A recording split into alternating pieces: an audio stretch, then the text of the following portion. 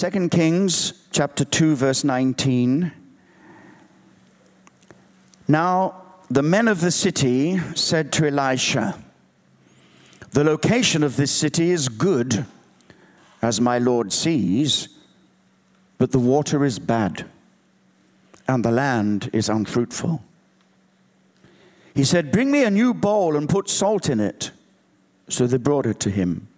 He went out to the spring of water and threw in the salt and said, "Thus says the Lord, I have healed this water. No more death or unfruitfulness will come from it. So the waters have been healthy until this day, according to the word that Elisha spoke." Thank you, R.T.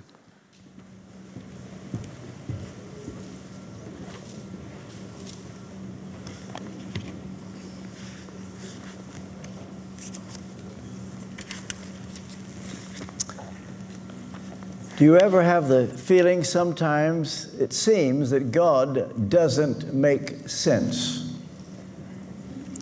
Let me put it to you another way. Are you well situated? The situation couldn't be better, but the world around you is not so good.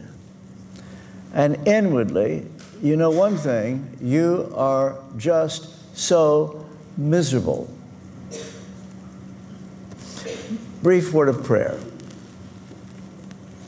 Heavenly Father, I pray now for the sprinkling of the blood of Jesus by your Spirit to rest upon every mind in this place, in order that their perception of what I say will be received, applied as you intend.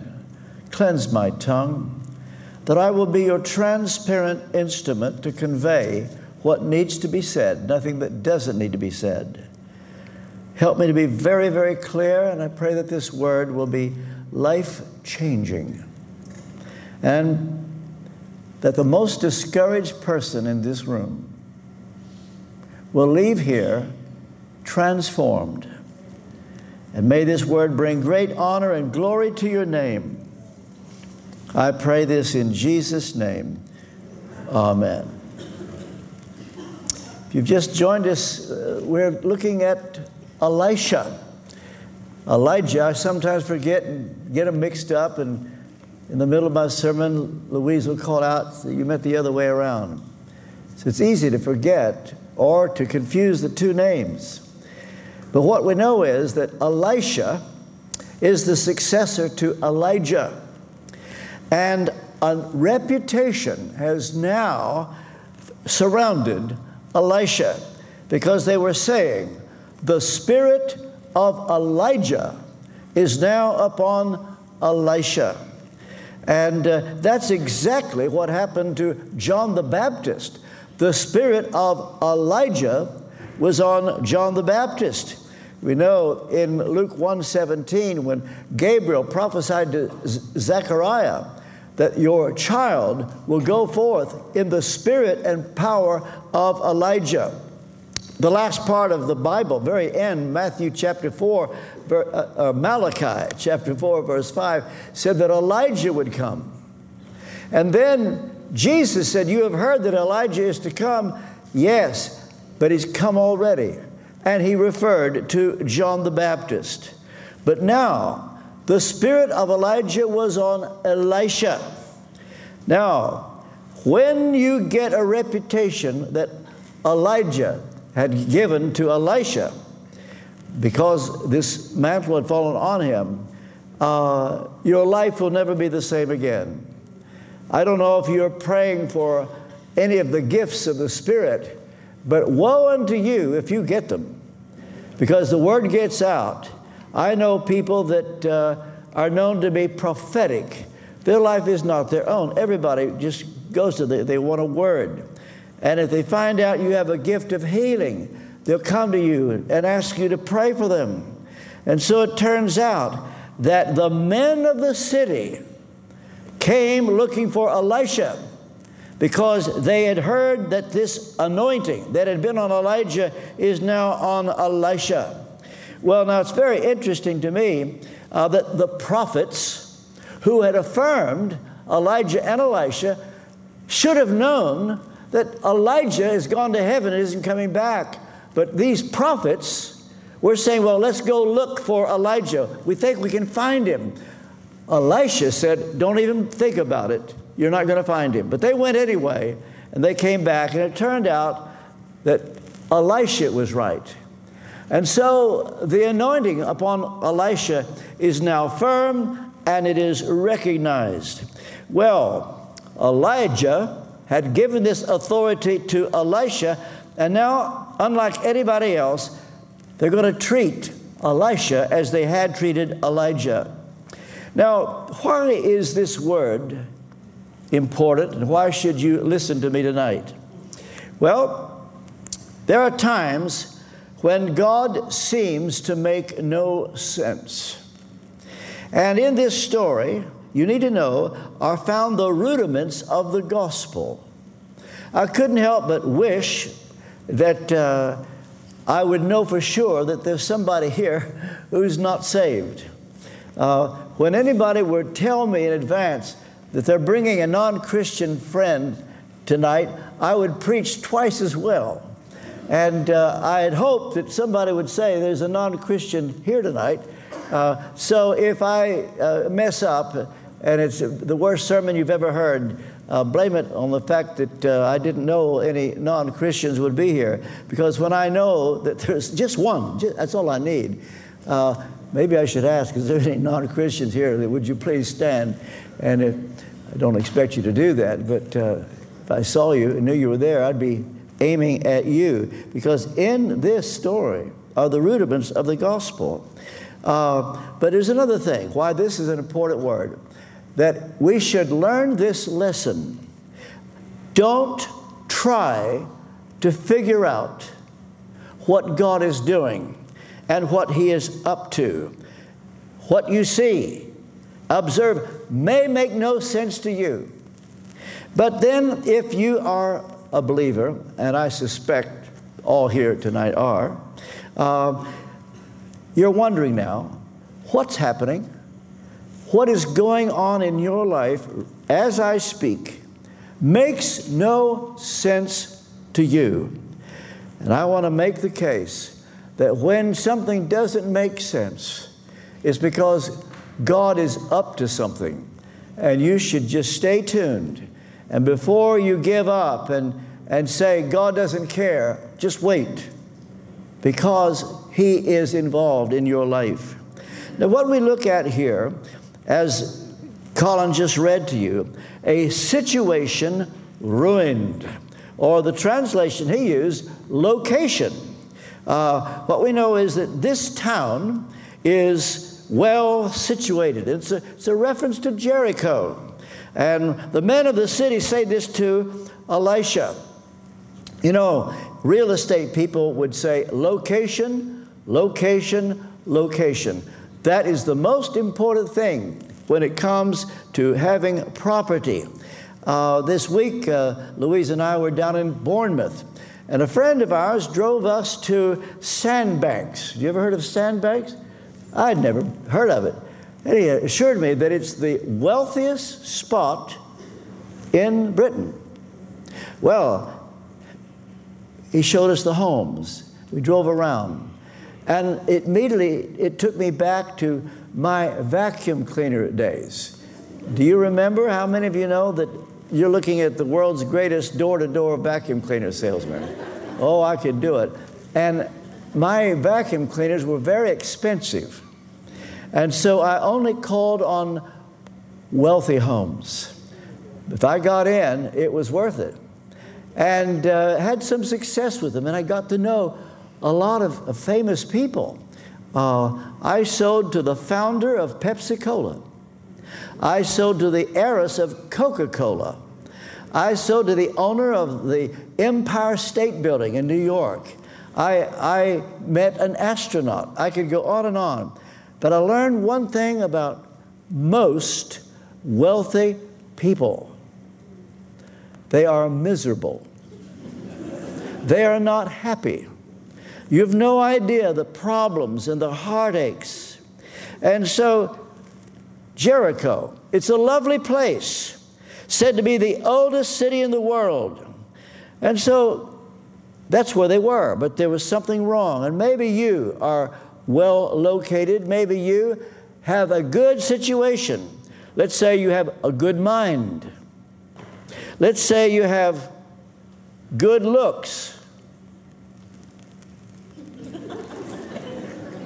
Let's say you don't.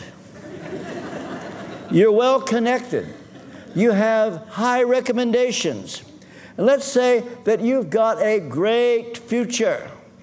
But there's still a problem. And in this case, great place, Jericho, but they said, the water is bad and the land is unproductive. And so, how is it going to be when you're thirsty and it's bad water? Thirsty, but bad water. And if the water is bad, it can have an effect on the fruit and on the vegetables. And so they were making this point. The water is bad and the land is unproductive. A month or two ago, I was in India and was told, not only do you not drink the water, but you don't even brush your teeth with it. You have to use your expensive bottled water to brush your teeth. And you don't want to buy any fresh vegetables because they might be growing in land that has been infiltrated by the bad water. And there are conditions like that. And I think of the world generally. Many, many places in the world, they just don't have good water. And now the ocean, the oceans everywhere are becoming polluted. Plastic, cans, cups thrown into the water, and now it's beginning to show up all over the world. And fish eat it, and they can't live. The combination of all these things, it's happening in our time. But imagine a situation where you are thirsty and it is bad water. Well, perhaps you are in a situation, great location, good situation. Let's say you've got a good job, you've got income, and you've got everything in the world that most people would want. But the truth is, something's not right. And you can't figure it out. And you have to say, if you're honest, you're miserable. And what might be the problem? You may go see a psychiatrist or your doctor or your solicitor, and you're looking for the answer. And what if I were to tell you your real problem? Would you be open in case I could really put my finger on your problem? Would you be open to that? The answer is the problem of sin. S-I-N, sin. And here's the thing, the problem with the whole world, sin, that's the last thing we want to talk about, the last thing where we want to examine. Isn't it amazing how people don't want their problem solved, they want their problem understood. But if you give them the real solution, they will reject it. They'll take anything but having to deal with the fact that you are a sinner. This is what the Bible does. It gives the explanation why your situation is not so good after all. And so we're talking about a situation ruined. And there's an old hymn that uses the phrase, ruined by the fall. I got Michelle to photocopy an old hymn. And it's an old hymn that uses that phrase, ruined by the fall. Let's see if I can just sing a line of it. Come ye weary, heavy laden, bruised and ruined by the fall. How many hymns today refer to the fall of humankind in the Garden of Eden. But you see, we don't want to know about it. We don't want to believe it. But it could be that the time will come, God will send a wake-up call in such a manner that people will start listening. If you tarry till you're better, you will never come at all. Not the righteous, not the righteous, sinners Jesus came to call.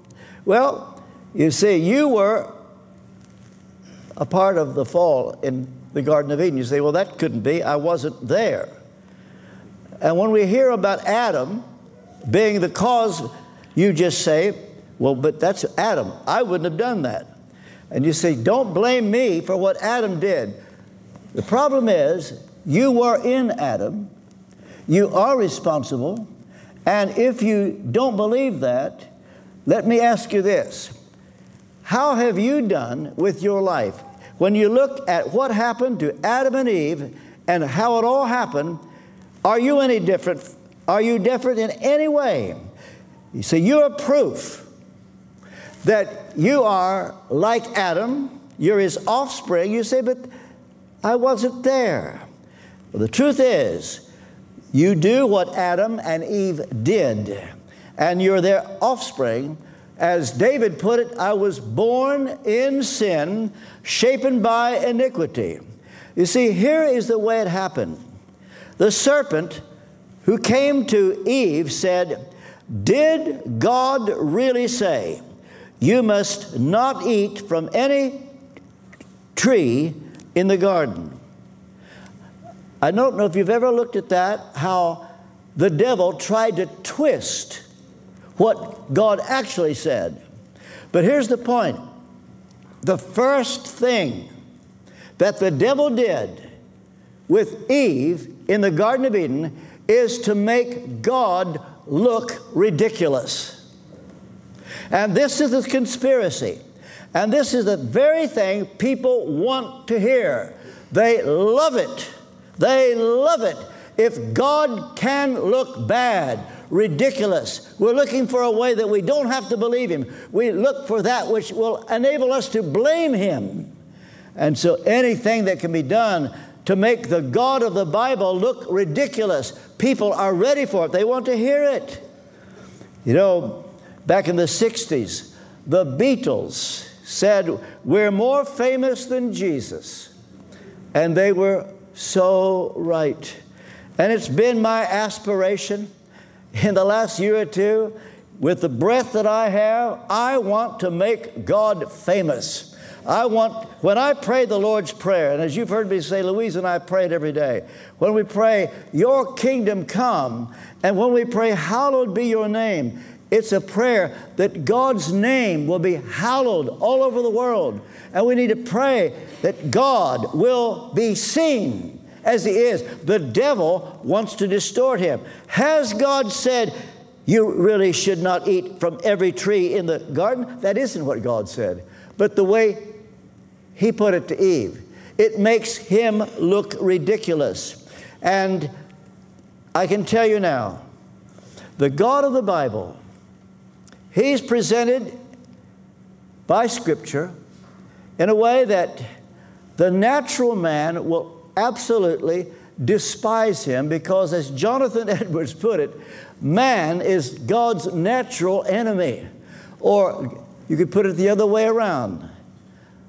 God is man's natural enemy. Man is God's natural enemy, because by nature we hate the God of the Bible. Jonathan Edwards had what would have been a wonderful son-in-law. His name was David Brainerd. Had David Brainerd lived, he would have married Jonathan Edwards' daughter. He was a missionary to the American Indians and became a legend. When he died, Jonathan Edwards got all of his diary and journals together and about 15 years later published The Life and Diary of David Brainerd. And that little book is said by many to have caused more people to want to go to the mission field than any body of literature in church history. Jonathan Edwards, when he read it, when John Wesley read it, he said, "Let all our people read the life and diary of David Brainerd." But what you may not know about David Brainerd is that he had a quarrel with God. He did not like the God of the Bible. He hated Him. He learned 4 things about God, and the more he read and the more he learned, the more he hated God. The first is that God demands perfect righteousness. And Brainerd knew that he didn't have it. It meant he needed a substitute, and it made him angry with God. The second thing, Brainerd learned that God demanded perfect faith. And Brainerd knew that he didn't have it.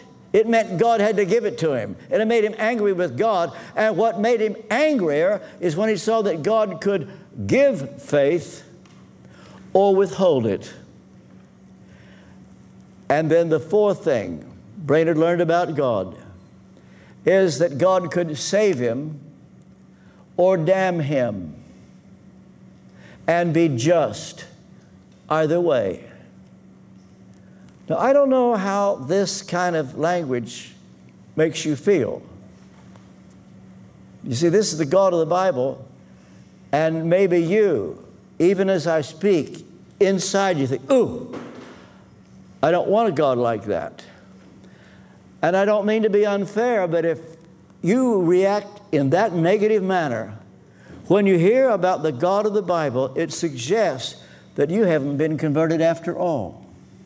You see, you can be converted to a God that you like. The philosopher Ludwig Feuerbach, German philosopher, his teaching was the gateway to Marxism. Feuerbach taught that man has projected a God, that God is man's projection upon the backdrop of the universe. It's not that there really is a God, but man wants to believe. We want to believe that there's a heaven, that God's going to take care of us one day. We want to believe that, so we project that that's the case. According to Feuerbach, there's no such thing. It's only in your imagination. But when you get to look at the God of the Bible using Feuerbach's reasoning, nobody ever would come up with a God like this. Who could have imagined a God that demands perfect righteousness, and it means that you have to have a substitute or you'll be lost? He can give faith or withhold it and be just either way. And so the God holds your destiny in His hands, can save you or damn you and be just either way. But you see, what happens is when you see the God of the Bible, you'll need to be converted. You say, I can't like a God like that. David Brainerd hated Him. He hated Him. But one day, God saved him. And Brainerd lived to preach the same truths that he once hated. All right, situation ruined. But then comes a strange request. They go to Elisha and say, we need help. We need help because the town, though it's well situated, located beautifully, the water is bad and the land is unproductive. And so they're expecting something, and lo and behold, Elisha says, bring me a new bowl and put salt in it. You might think, well, that's the most stupid thing I've ever heard in my life. Bring a new bowl and put salt in it. How do you make sense out of that? What a strange request. You see, that defies a natural explanation. How is a new bowl and salt going to solve the problem? Well, why would he say, bring me a new bowl? Couldn't they find an old bowl that would do just as well? Well, the answer is that God was going to do something new and different. And you see, God loves to do what is unprecedented. God loves to do something that you would never have thought of. Many people react negatively to anything that's done if it hasn't been done before. Perhaps you know that the 11th chapter of Hebrews includes those men and women of faith.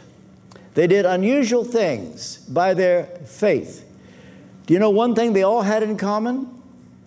Not a single person in Hebrews chapter 11 got to repeat what had been done before. For example, Enoch walked with God.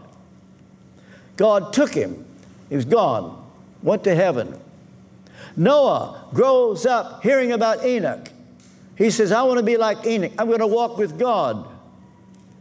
He thinks that he's going to be taken up. But no, God says to Noah, build an ark. Abraham comes along. He walks with God. He thinks he might have to build an ark, but he goes out not knowing where he's going. And so with you, he may be asking that of you, for which there's no natural explanation, no precedent. So God loves to do what is unprecedented. But then he says, put salt in it. Well, that was all right. Plenty of salt around because Jericho is just a couple miles from the Dead Sea, which is the Salt Sea. A lot of salt. So there's the new, and then that which they were familiar with. You could say like the old and the new. Old, salt, something they were familiar with.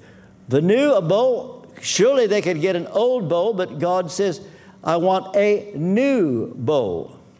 You know, this reminds me of the teaching of Jesus, Matthew chapter 13, verse 52. Jesus said, the kingdom of heaven is this way, is like the owner of a house who brings out of his storeroom new treasures as well as old. The new and the old are both needed. You need fresh truth, fresh insight, but never forget the old truths. We never outgrow the need to hear the gospel. I say it to worship groups. In my book, Holy Fire, I've pleaded all over the world for worship groups to sing the old as well as the new. Why? Because I'm more familiar with it? Because I'm an old fogey? No, it's because the old hymns, just like the one I quoted, what's being written today so often is not good stuff at all. I was recently in a charismatic church, and the words were so shallow and so frivolous, and I died in 1,000 deaths in my heart as I thought, what kind of talk is this? But the people just singing along. I would urge, you need the new and the old. And you see, I can put it another way. I'm old. Colin's new. You need RT, you need Colin. And so here we have it together. Elisha comes along and says, bring me a new bowl and then put salt in it. See, this is a strange request. But, you know, Jesus had a strange manner of healing. Sometimes he would just touch the person. Sometimes he would heal by remote control. And then there was one occasion where he spit on the ground, made some mud with the saliva, put it on the man's eyes, and tells him to go wash in the pool of Siloam. It doesn't make sense. But you see, this is the thing. God is in the business of requiring things that don't make sense. Whatever can a new bowl and salt do to heal the water. You know, the men of the city might have said, who does Elisha think he is? We will not be treated like that. We will not be treated as though we are stupid. But I can tell you this, if a man of God, when he's a reliable prophet, puts a request that makes no sense, we should obey. And when we are desperate, we will obey. It could be that you here, at the moment, you hear about the God of the Bible, you say, I don't want that, I don't want that. But in time, you'll say, I need that. And the first time you hear it, you react. The second time you react. But eventually, God brings you to a place that you are so miserable, so unhappy, that you're ready to do whatever He says. And if the prophet says, get a new bowl and some salt, you think, well, that's stupid, but just do it. It may make no sense to you at the time. And so your task is to look to the substitute God provides. You see, David Brainerd says he didn't like the God of the Bible because He demands perfect righteousness. That meant He needed a substitute. In order for you to get to heaven, you've got to have a substitute. Someone that takes your place. And that can be very humbling. You say, I can take my own place, thank you very much. No, you're not able to do that because we've all sinned and come short of the glory of God.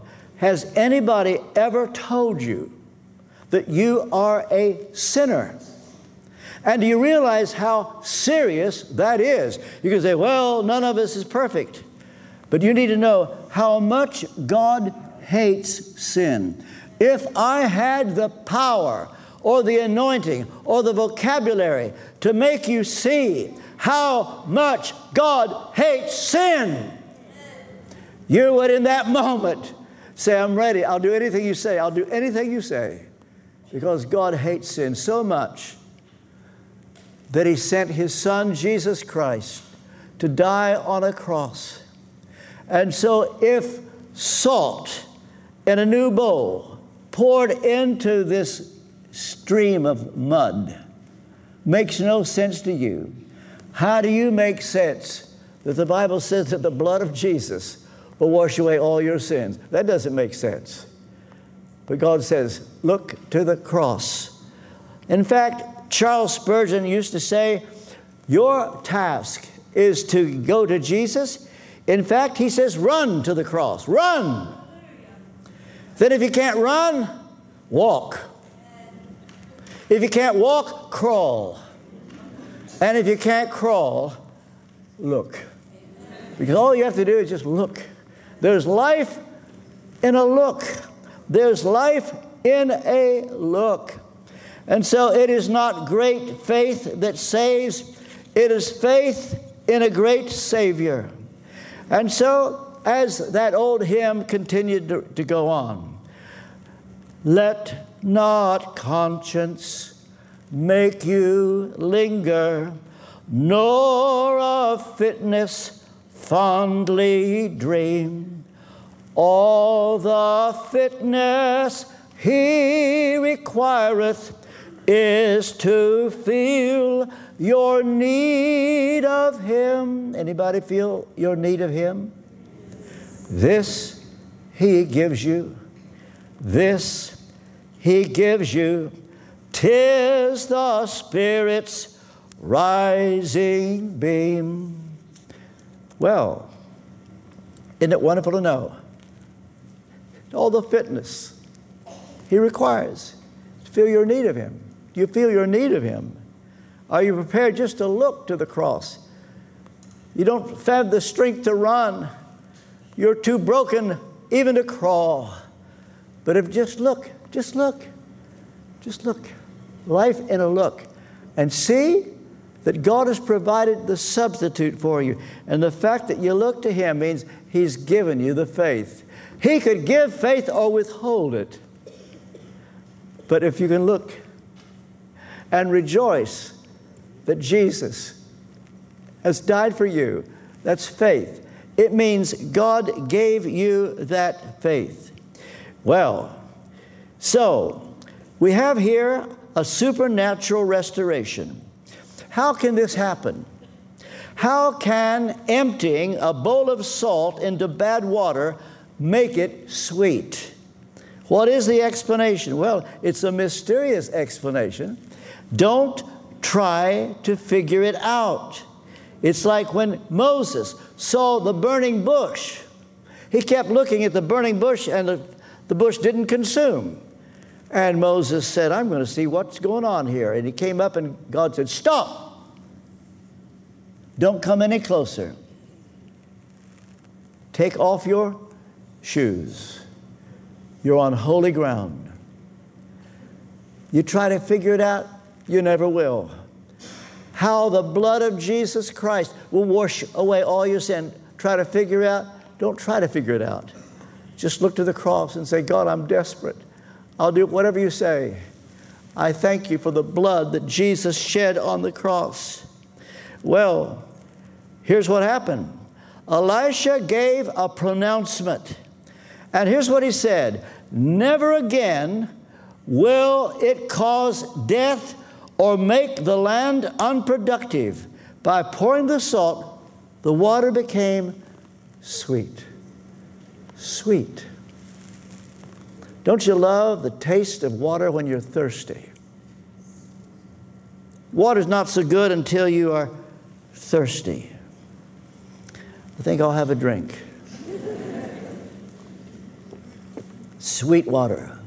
And by the way, Elisha said that this water will make it so that never again, these are his words, never again will it cause death or make the land unproductive. I've been to that very spring. You can go to Jericho today, and it's called Elisha's Spring. And I have got down on my knees and took my hands and drank the water. It's cool. We don't like to drink lukewarm water. It's cool, and it is sweet. And Jesus said, if anyone drinks the water that I give him, he'll never thirst. And right at the end of the Bible, in the end of the book of Revelation, Jesus said, whoever is thirsty, let him come. Whosoever will, let him take the water of life. But you see, it's only when you're thirsty. And if you're in a situation that's good, but you're still unhappy, you've got everything. You've got connections. You've got income. But something is wrong, and you're totally miserable. And this is the kindness of God to bring you to the place, instead of trying to figure out everything, just say, if God says it, I'm going to believe it. I'm going to believe it. Nothing else has worked. And so Elijah says, this is what the Lord says. If you can find any word where you can hear the word of the Lord, most wonderful thing that can ever happen to you. Well, it's what the Lord says. A new beginning begins when God steps in and when He speaks. And I can just ask, are you looking everywhere under the sun except for one thing, God's opinion? Well, see, at bottom here, there's no reason that salt poured into dirty water is going to make it clear and sweet. Doesn't make sense. But God healed the water. God healed the water. Maybe you need healing, and no one has been able to encourage you. Maybe there's someone here, the doctors have given up, and they say, there's nothing more we can do. Whatever the situation, if the Lord steps in, and if you hear a word from God, it's the best thing that can happen. It is what God did. It wasn't what Elisha did. He was only the instrument. It's what God did. And God can heal anybody in this place, whatever your problem may be. So I ask, Had you been in Jerusalem on Good Friday 2,000 years ago, and you march into the city and you say, what's God doing in Jerusalem? Oh, the reply would come, it's Passover. It's Passover. If we can wait for that thing on the cross outside the city to die, if you had been at the cross and if you had watched Jesus, there's an old spiritual. Were you there when they crucified my Lord? You could have been there and would not have discerned a thing. You would not have known that God was at the bottom of it all. You would not have known that this is the way God wanted to save people, by sending His Son into the world to die on a cross. And so we're told that after Elisha gave this strange request, you know what it says? He said, bring me a new bowl and put salt in it. And so instead of saying, do you think we're stupid? They brought it to him. They did the easy thing. God did the big thing. God did the healing. And what they did was just obey the prophet. And what I'm asking you to do on this night is to take this word, and you know where you are, well situated, well located, but you're a sinner. And if you were to die right now, you would be eternally lost. If I've been talking to someone like that, I have no idea if there's anyone in this room who needs this word. I'm going to ask you to pray this prayer right now. Lord Jesus, I need you. I want you. I'm sorry for my sins. Wash my sins away by your blood. I welcome your Holy Spirit into my heart. As best as I know how, I give you my life. In Jesus' name, amen.